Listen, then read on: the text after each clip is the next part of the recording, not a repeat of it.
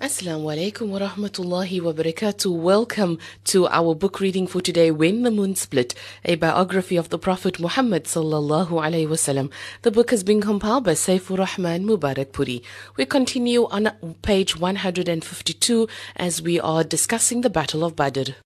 The Prophet sallallahu alaihi wasallam walked around Badr with his men, saying, "This is the spot where so and so will fall in battle tomorrow, God willing." He passed the night in prayer at the foot of a tree while a gentle rain fell and lulled the men into a refreshing sleep. Allah recounts His favor to the believers in the following verse. Remember how Allah enveloped you with drowsiness to make you feel safe. He caused rain to descend upon you from heaven so that you can clean yourselves. Rain that also removed Shaitan's influence, strengthened your hearts, and made you stand firm in battle. Surah 8, verse 11. The next morning, Friday, the 17th of Ramadan, the 2nd after Hijrah, the two armies came face to face. "O Allah, here come the Quraysh in their vanity and arrogance," the Prophet ﷺ supplicated. "They deny you and call your Prophet a liar. O Allah, fulfill your promise to me. Help us, Allah." The Prophet, peace be upon him, assembled his men and told them not to begin fighting until he ordered them to do so. "Use arrows only when they come close, and don't draw your swords unless they are very near." Abu Bakr radiallahu anh then escorted the Prophet to the small enclosure where the Prophet began to pray to his Lord. "O Allah, if this group is destroyed today, you will not be worshipped forever. O Allah, if it is your consent that after this day you will not be worshipped forever." Abu Jahl also prayed, "O God, destroy today the party that seeks to break filial ties and believes in wrongdoing. O Allah, help the party today which is much loved by you." The Quraysh's three best horsemen, Utbah bin Rabi'ah, Shaybah bin Rabi'ah, and Walid bin Utbah, stepped forward and challenged the Muslims to single combat. In response, three members of the Ansar came forward, but the challengers were thirsty for the blood of the Meccan exiles and said, "We want our cousins." The Ansar withdrew, and Ubaidah bin Harith, Hamza and Ali came forward. Hamza faced Shaybah, Ali stood before Walid, and Udaybah accepted Utbah's challenge.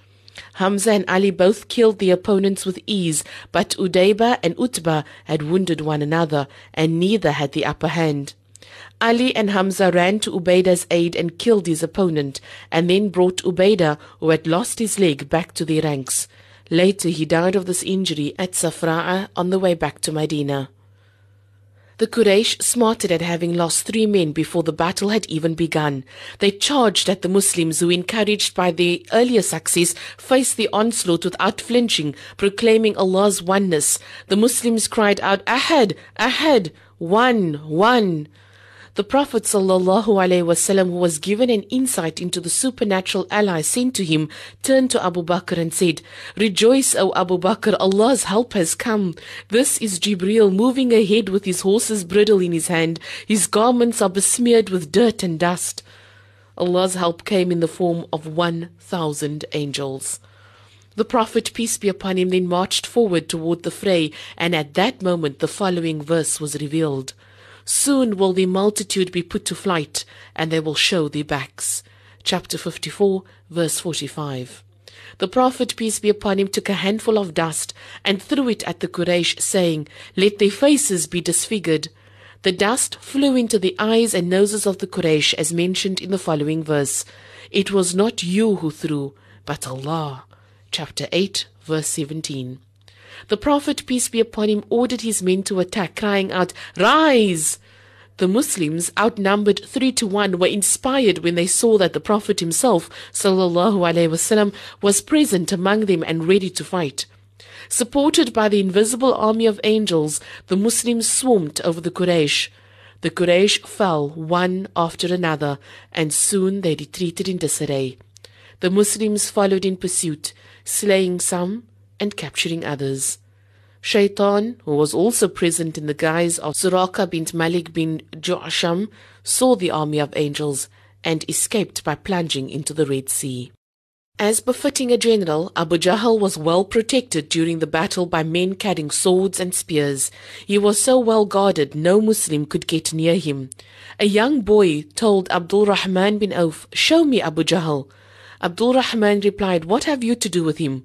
I've been told that he vilifies the Prophet ﷺ.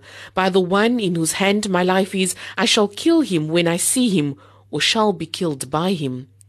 Another young boy told Abdul-Rahman the same thing. Suddenly, Abdul-Rahman spotted Abu Jahl on the battlefield and pointed him out to the two young boys. They attacked him fiercely with their swords, and Abu Jahl fell to the earth. After the battle, they both presented themselves before the Prophet ﷺ, each claiming to have killed Abu Jahl. He looked at their swords and proclaimed, "Both of you have killed him." The young boys were Mu'ad ibn Afra and Mu'ad ibn Amr. The first is said to have been martyred in the same battle, but Mu'ad ibn Amr remained alive till the Caliphate of Uthman radiallahu an. The Prophet ﷺ gave him Abu Jahl's belongings.